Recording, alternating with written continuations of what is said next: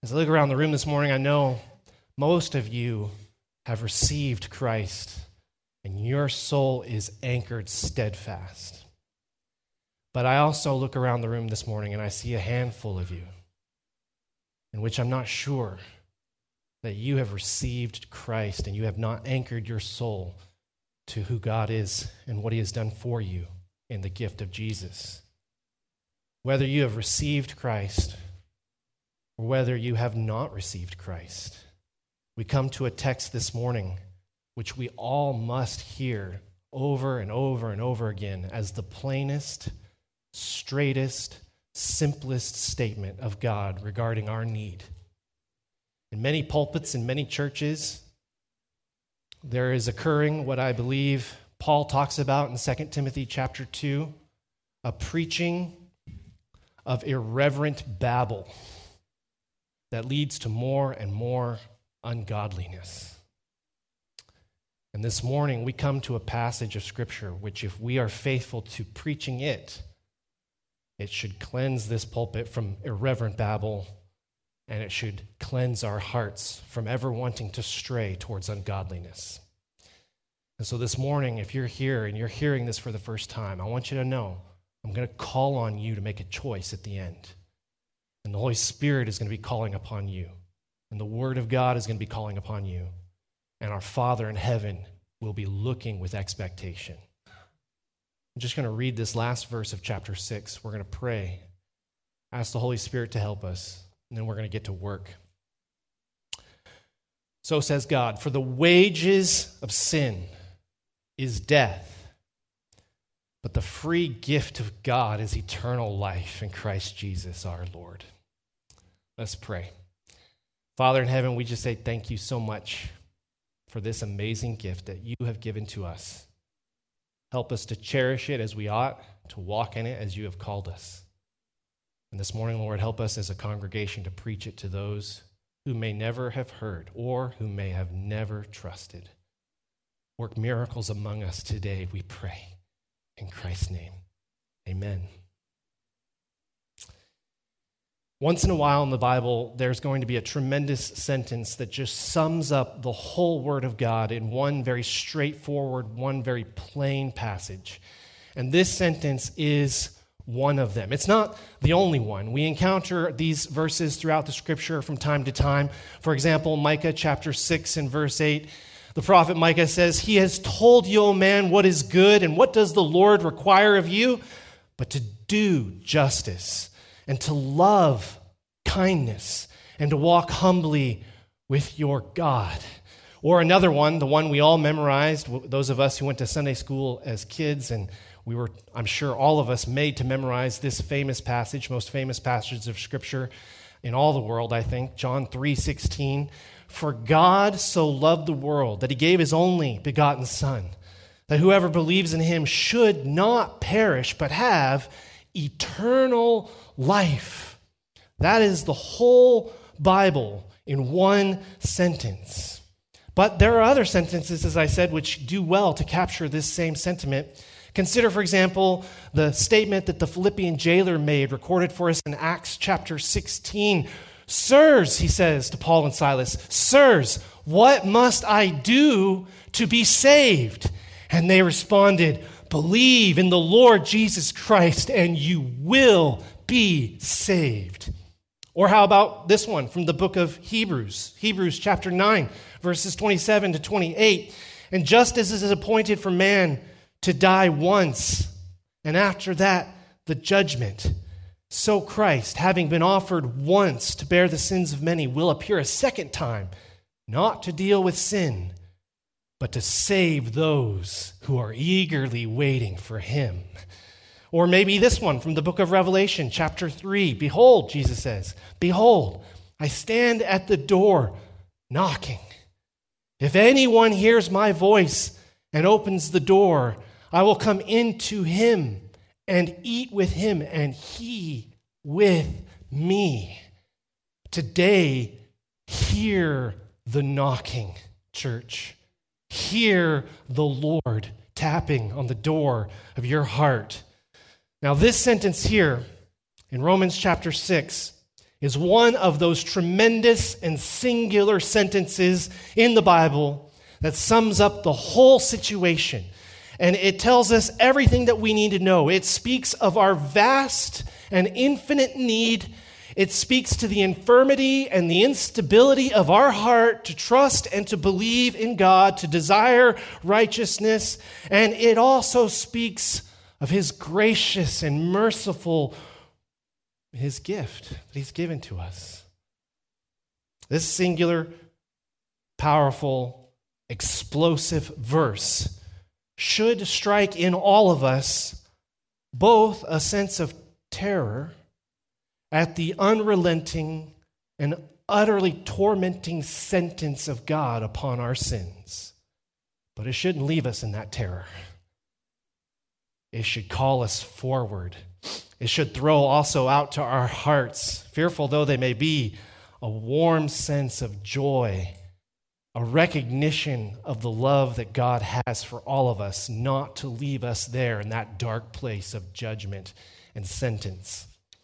And so I'm about to read this to you this morning. But before I do, you probably need to prepare yourselves. When I read this scripture, it should stir deep into your hearts. It should penetrate all the way down into the nooks and the crannies and the recesses, the dark places where you don't like to go, but where God still sees. It should produce a sensation in all of us of that hair raising on the back of our necks and the goosebumps on our skin, on our arms, the realization that we stand under enormous sentence. But again, it shouldn't leave us there. We should feel the warmth of joy at a gift that is freely offered to all of us today. Are you ready? The wages of sin is death. The wages of sin is death. But the free gift, which none of us deserve and for which none of us need labor, the free gift that God wants to give to us today is eternal life in Christ Jesus, our Lord. The first part of that verse is the story of our entire species, all of humanity. It is summarized neatly for us in half a sentence. Paul says in the beginning of Romans 6:23, the wages of sin is death. And that's really the whole story. It is the whole record of humanity from its beginning in the Garden of Eden until this sorrowful present hour in which you and I find ourselves. When Adam and Eve ate the forbidden fruit, which God told them in the day in which they ate of it, they would surely die. They sensed in their shame, in a realization of their nakedness, that they were now on a trajectory towards death. And as they looked into the still silent face of their son Abel, having been murdered by his brother Cain, they began to realize with horror just exactly what that meant, what exactly the wages of sin entailed. And it serves as God's period at the end of the sentence. The wages of sin is death. In the antediluvian world before the flood, as the flood is taking place, Noah would have gazed out from the ark upon the deep waters flowing across the earth, and every swollen and bloated corpse floating and rocking on the surf, the destroyed life of every guilty man and every innocent beast. Every single life lost on that day would serve as God's exclamation point to this day of the sentence that the wages of sin is death. When fire falls down from the angry fist of God out of heaven and burns up Sodom and Gomorrah for all their iniquity and all their arrogance and all their haughtiness, all of it being manifested in their pursuit of unnatural desires. When his fire rains down, every charred and blackened skeleton, every piece of destroyed debris that comes tumbling down to the earth on that day serves once again as an exclamation point that God is sending to you and me to this very day, and it is an exclamation point at the end of this sentence: the wages of sin is death. In the dark night, when the angel of death passed through the land of Egypt, the wail and the cry of every parent, having discovered in the crib, in the cradle, in their bed, the dead bodies of every firstborn child, all of it, the bereaved families of Egypt crying and wailing, all of it serves as an exclamation point for this text. The wages of sin is death. In that dark and horrid moment when the angel of God passed over the camp of the Assyrians as they stood entrenched against Jerusalem, and the angel passed through that camp, and in one fell swoop, in one single hour, over 186,000 soldiers of Sennacherib lay dead in their beds, in their tents. It is but another illustration of the truth of this text that the wages of sin are death. And on we could go, to the sacking of Rome in 70 AD, to the conquests that spread across Europe through the Middle Ages, to the present wars of today, the First Great World War of 1914, in which they said it was a war so bloody, so horrific, as to be the end of all wars, every life of the millions lost, serving as an exclamation point that our sins unleash a torrent of bloodshed. And the war that we said would be the end of all wars, well, it wasn't a very long pause, now was it? Just a few years later, World War II unfolds. And if we thought that the bloodshed was tragic in World War I, it was even more tragic in World War II. The wages of sin is death. And if you're looking for the greatest exclamation point of all, look no further than when Christ died on the cross. Sinless, not deserving of death. Jesus, God's perfect Son, the perfect man of righteousness who knew no sin. Scripture tells us that God made him who knew no sin to be sin for us. And he goes to that cross and he dies for our sins. God having sent him there on our behalf. And so if you're hearing a gospel that says that sin is merely a mild irritation, if you're hearing a gospel that says that sin is not good, but ultimately we can get along with it, if you're hearing a gospel that somehow encourages you to stay in your sins rather than throwing yourself at the mercy of Jesus Christ, you're hearing a false gospel. You're being told a lie, and you are far from the grace that God wants to give to you. Indeed, there is no escaping the judgment of God. It is appointed for sinful men, men of iniquity, men and women of infirmity, men and women who lack the courage to pursue the truth, men and women who are so needy for others to like them. All of us, all unrighteous men and women, all of us, for all of us, it is appointed to die. And then comes the judgment. The reason I know we are all sinners is that we are all facing death. Every single one of us in this room, if you've ever known sickness, if you've ever known disease, if your body has ever broken down, if you've ever suffered, if you've gotten older, you know you're approaching the grave. And that tells me, and it ought to tell you, that there's a problem, because God has said in his word that on every single heart there is this desire for eternity. We don't want to die. And yet we are all approaching the grave. If you didn't have sin in your life, you wouldn't be dying. The fact that you are dying should tell us all, and you most importantly, that you have sinned. And this is true for you, and it's true for me, it's true for everyone. It is inescapable, it is universal. The rich man in his mansion, the poor man in his hovel, both facing death. It is as inescapable for the queen in her boudoir as it is for the king sitting on his throne. Small and great alike, we all are facing death.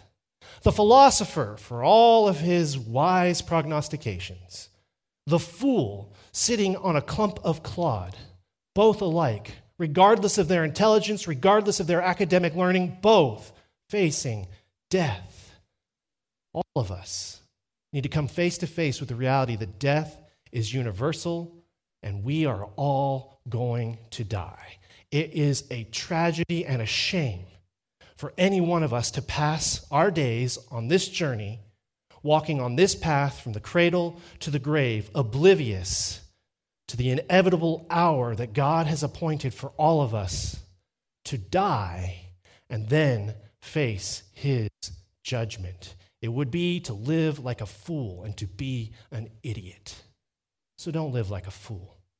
Don't be stupid today. You say, Pastor, what should we do? Where should we turn? The wages of sin, Pastor, are death. I have sinned, and I know that the wages I have earned for myself is to face the death penalty. We all face a certain and inevitable rendezvous with the grim reaper, and we are all of us left with the question, what should we do? That is the way that famous literary work, The Pilgrim's Progress, begins. It's an allegory, an extended allegory on the Christian life, and we meet the central character, Christian, and in the opening pages of that book, he is described as having read the book, and he is filled with such a great sadness at what he reads in this book. He reads that verse from Hebrews chapter 10, it is appointed for man to die once and then the judgment, and he begins to cry out with a loud cry, and a character happens to be walking by named Evangelist. And Evangelist says to Christian, why are you crying with such a great cry? And Christian's response is, I have read it in the book that it is appointed for me to die and then face the judgment. I am neither willing, and by that what he means is I am not wanting to die, but I am also not able to stand in the judgment. What am I to do? And Evangelist says, look, there are two gates. A wide gate on a broad path, but ignore that gate and look there at that narrow little tiny gate. Take that one. And as Christian looked, behold, beyond the gate was a path that led up a hill. And though this is allegory, it speaks to real truths. And you and I need to understand that that hill towards which Evangelist pointed Christian is a real hill. That hill is the hill of God's love. It is the mercy of God. It is the pardon of God. It is the free offer of salvation of God given to you and to me. And that hill has a real name. In the Hebrew, it was called Golgotha. In the Latin, it's referred to as Calvary. Translated into English, we understand its true title to be the place of the skull. And it was a little hill just outside of Jerusalem, where about 33 AD, Jesus Christ, who never sinned and never did anything wrong, was nailed to the cross for your sins and for my sins, giving proof to the statement. When God says the wages of sin is death, this is a payment that must be made. Either you can make it, you can receive that payment of death, or God, in sending his son Jesus, can make that payment, can receive that punishment in your behalf. As we look at this passage, the first thing it says to us is that the wages of sin is death, but the second thing that it says to us is that salvation is a gift. It is something that we receive, not something which we earn, not something which we can take for ourselves. And that's important. It is the gift of God. It is something that God does for us that we cannot do for ourselves. If a man were in the midst of a vast, infinite sea drowning, somebody would have to save him. If a man were in the midst of a hot, burning desert, somebody would have to bring him water. If a man were trapped in the midst of a forest here in British Columbia with fire raging all around him, somebody would have to pluck him up from amidst that fire. And it is the same with you and me. We recognize we're under the sentence of death. We understand we deserve this judgment. We cannot get out of it. There is no escape. We only have God, and He only sends Jesus. Which is to say, if you would receive this gift, you receive it only through Jesus Christ, and you receive it as a gift. Titus chapter 3, verses 5 and 6 says that He saved us, not because of works done by us, but according to His own mercy, by the washing of regeneration and the renewal of the Holy Spirit, whom He pours out richly on us through Christ Jesus, who is described there as being our Savior. But I think the passage that most closely parallels this one comes from Ephesians chapter 2. Here Paul says the wages of sin is death, but the free gift of God is eternal life in Christ Jesus our Lord. And the same author, in a different letter to the church at Ephesus, says something almost identical. It's a little different, but it sounds very similar. He makes this statement, "For by grace you have been saved through faith. And this is not your own doing. It is," he says, "the gift of God, not a result of works, so that no man can boast." How do we claim this gift? Paul has given us that answer in Ephesians chapter 2. We claim it by believing in Jesus. It is the gift of God. The wages of sin, Scripture tells us very plainly, very straightforwardly, the wages of sin is death. You and I are dying. There is no doubt we have sinned. But the free gift of God is eternal life, which we can have if we will place our faith in Jesus. So we can be saved if we stand in faith, with faith in Christ. The only thing we bring to this transaction is no righteousness, nothing in us deserving any kind of meritorious consideration from God. The only thing we bring to the cross are the sins that we've committed, which made Jesus' sacrifice necessary. And that is incredibly good news. If you would be saved and have eternal life, all you have to be is a sinner. All you have to bring are your sins. And all you need do is place your faith in Christ. When we trust in Jesus Christ, the Scriptures tell us we receive eternal life. Can I just speak about eternal life for a second? What a wonderful promise, isn't it? The gift of God is eternal life. Now, of course, on its face, it's speaking about the quantity. You're here this morning, young or old. Perhaps you recognize your life is quickly running out.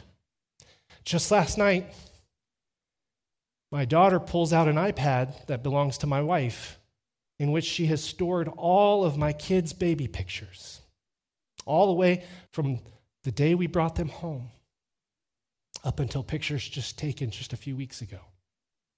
And I'm, flicking across the screen, looking at all these pictures. And I could not help but break down in tears.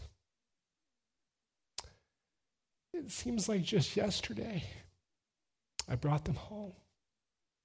And here we are 13 years later, and they've grown up so fast. They tell me that time is moving at the same speed as it always has. But I don't believe it. When I was young, I couldn't wait to be old. The older I get, how I miss being young. You laugh, but it's the truth. My days are numbered, and they're counting down like sand slipping through an hourglass. Grain by grain, everyone is leaving me, and my moment is ending, because I am but a mist in the wind, but a vapor quickly blown away. And every day I live, I realize how true the Word of God is and how wise that exhortation is that is given to me. But in Jesus, the promise is this: you will have life, and you will have eternal life. You will not die. You will not stay in the grave. You will go on and on for all of eternity. This life that Christ offers to us can never be fragmented. It can never be divided. It can never be subtracted from. It can never be destroyed. And despite our best efforts, it cannot be corrupted. It is never stained with impurity, and it is built on the internal endowment and endowment that we receive, which we only receive from Jesus Christ. This means it lasts forever. And because of who Christ is, it must last forever. The scriptures over and over and over again promise us that this life will go on and on and on. It says in John 3:16 that whosoever should believe in him would not perish but have what? Eternal, everlasting, never-ending, forever and ever life. Or John 5:24, Jesus himself speaking to us, making this promise, truly, truly, he says, I say to you, Jesus talking to you, you in the balcony, you here in the room, all of you, those listening online, Jesus is saying, whoever hears my word and believes him who sent me has eternal, never-ending, forever and ever life. He does not come into judgment, Jesus promises. He does not come into judgment, but he has passed from death into life. What a great promise. There is no such thing anywhere in all of the Word of God as being sometimes partly saved and sometimes partly condemned. There is no such thing in all of the Word of God as being sometimes lost and sometimes found. My children will say to me sometimes, my homework, I think I've lost it. Well, it's real simple. Do you know where it is? No. Well, it's lost. No, I'm not willing to say that just yet. You don't know where it is. Listen, church, if you trust in Jesus, God always knows exactly where you are. You are never lost. There's no such thing in the scriptures as saying, oh, I'm kind of lost but kind of found. No way. That is not what we mean by eternal life. There's no such thing as being partly alive and yet also partly dead. You're either alive or you're dead. And there's no such thing as being partly justified and partly condemned. You are either forever saved and saved forever, or you were never saved at all. Understand that when it comes to being born again by the blood of Christ, you are not partly born and partly unborn. You are either fully born or you are still dead. Praise the Lord that there's no such doctrine anywhere in all of the scriptures to say something like, oh, you might be saved. Oh, we trust and we hope you can be saved if you believe in Jesus. Not at all. The promises are there. They are bedrock. They are plain. They are straightforward. If you believe in Jesus, you live forever. And we can never be lost. Never. We can never be lost. The soul that comes to Jesus is saved forever and ever, as God has made it plain to us. The wages of sin is death, to which every Christian must say soberly and somberly, amen. But the free gift of God is eternal life, to which all Christians can say with joy, hallelujah, praise God. But one thing to caution you against this morning. There is a quantity of life, and there is a quality of life. If you've looked in the photo book at pictures of your kids, or for some of us, if you've looked in the mirror at the gray hairs or the lack of hair entirely, you know your time is running out. And all too often, the preaching of the gospel has been nothing more than an intellectual acknowledgement that there was a man who lived 2,000 years ago who died on the cross for you. And if you would just understand that he was a historical person, you can live forever. The offer of quantity of days is made with no real understanding of the quality of life that will inherit those days. The scriptures say to us that the wages of sin is death, and it is. You will and are dying.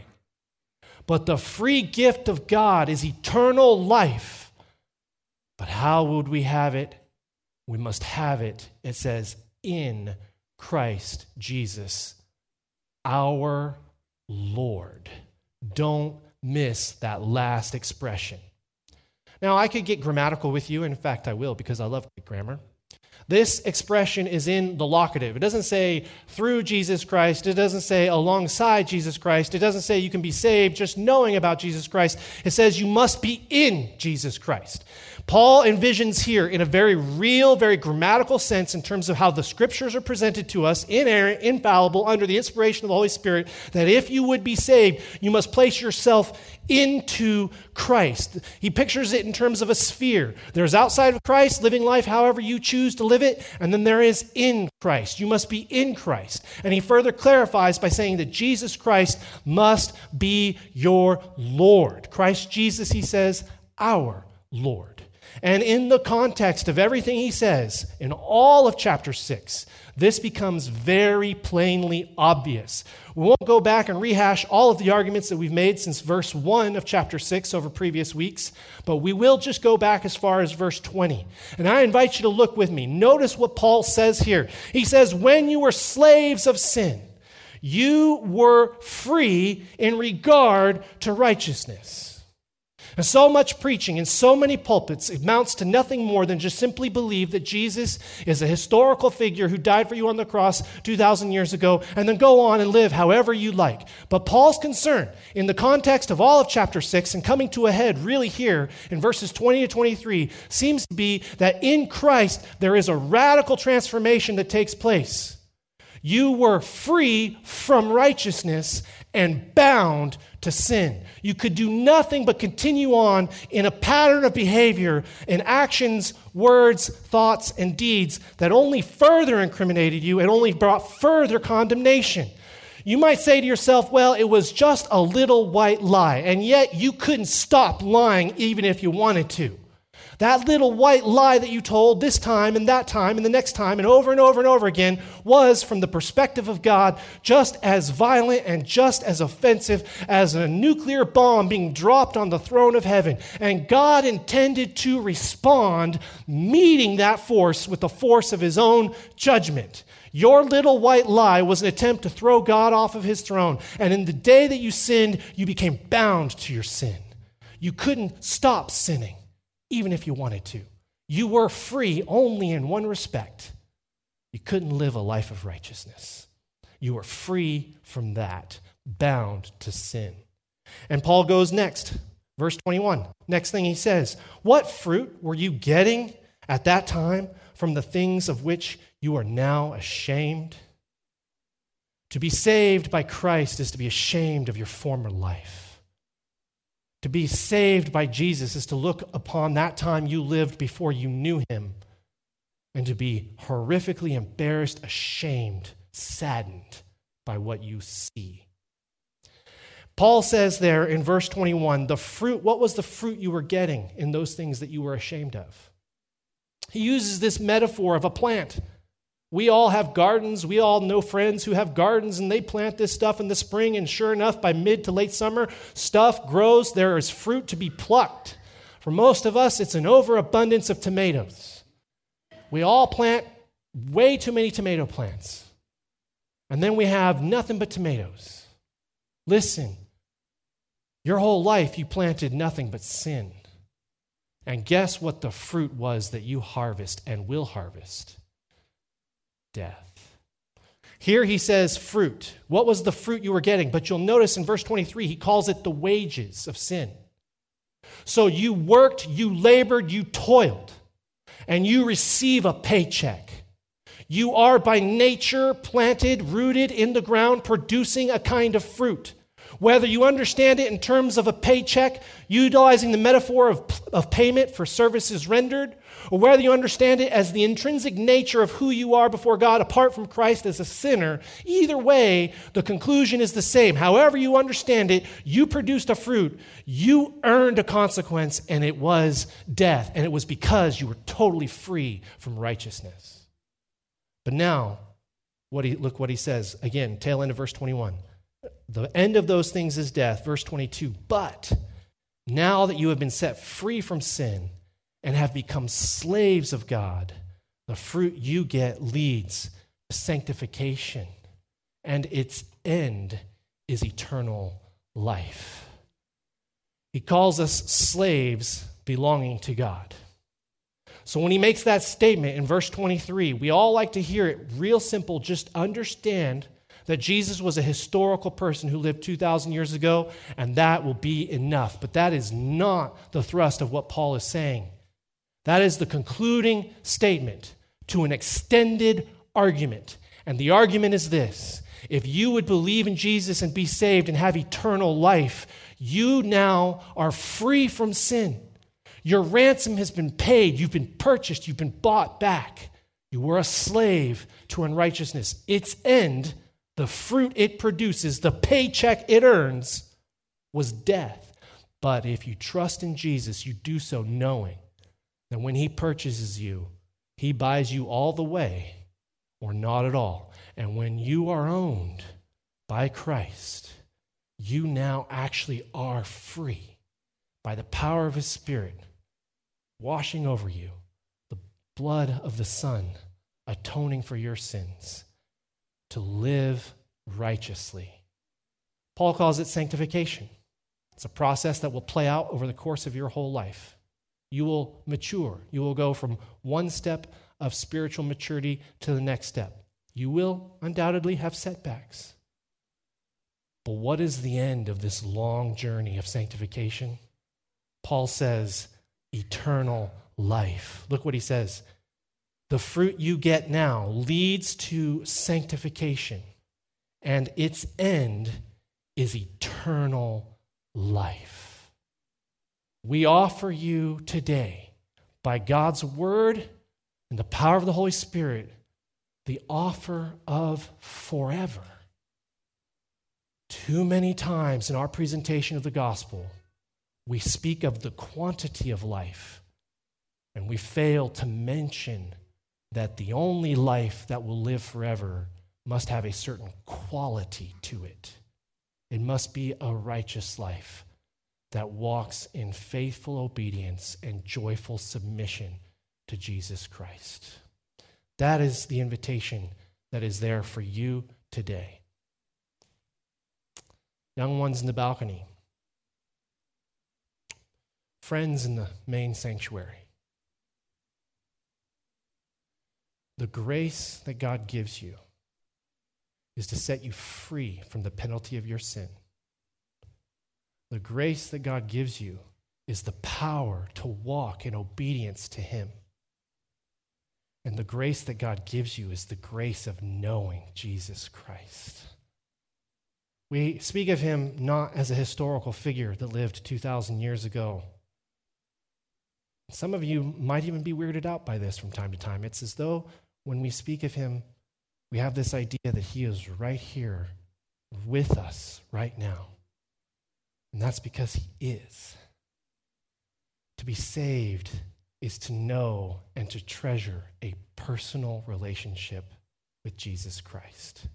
To rest in the atonement that he gives you and to strive, holding hands with him as he leads you down the life of sanctification to the goal of eternal life.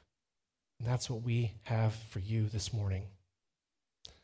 Not that we have any power in and of ourselves to give it to you, but as messengers of Christ, as Paul says in 2 Corinthians, as ambassadors on behalf of God the Father, we implore you today, be reconciled to Jesus Christ.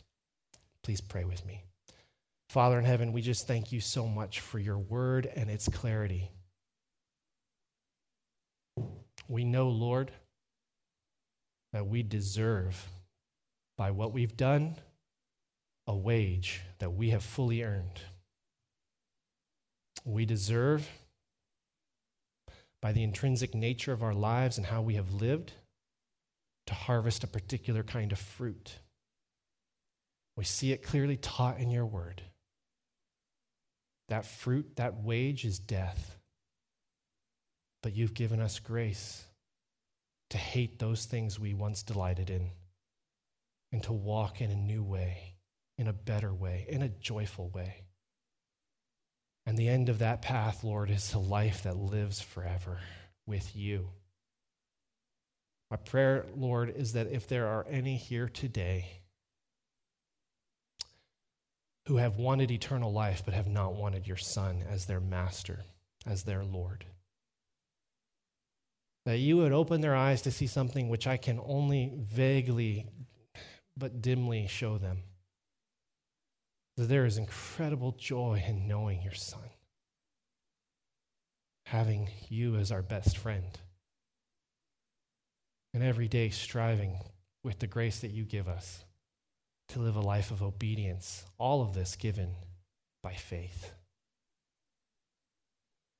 Lord, if there are any here today who have not surrendered to you in obedience, have not trusted your Son for the forgiveness of their sins, we pray, Lord, that you'd help them to see that they are walking down a path of incredible danger, a path that will end in death. If there are any here today, Lord, who have not surrendered and been faithful to baptism, or to any one of a number of other things that you've called them to, I pray, God, that you would just impress upon their heart the joy of walking with you in every decision. We ask, Father, that your Spirit convict today, that you would open eyes to see their need, that you would reassure them on your word of your gracious provision. Do that, we pray, in Christ's name. Amen. For all of us, we are all called to turn our eyes to Jesus, to follow after him. The worship team is going to come and lead us, and I invite you to stand as we sing this last song. One of the things that God has impressed upon my heart is that if we make a call for you to trust in Jesus, we are wrong not to offer you the immediate opportunity to come forward and to share that decision and to make it public. I was convicted of this by reading our Lord's words in Matthew chapter 10. He says, "Everyone who acknowledges me before men, I also will acknowledge before my Father who is in heaven. Whoever denies me before men, I also will deny before my Father who is in heaven." In this moment, you can choose. You can choose to confess and acknowledge Christ before the world. Or you can choose to continue walking in disobedience, refusing to acknowledge him, denying him. Don't leave here today without confessing Christ. If you have never trusted in Jesus Christ, the Holy Spirit is convicting you. Our church is going to sing, "Turn Your Eyes Upon Jesus," and our prayer is that you would see him today and forsake everything and follow him. If that's you, you come down as we sing, and you talk to me, and you acknowledge your need for Christ, and we'll pray with you. Don't leave here today without receiving Christ. As we sing, if the Holy Spirit is impressing upon your heart, you come.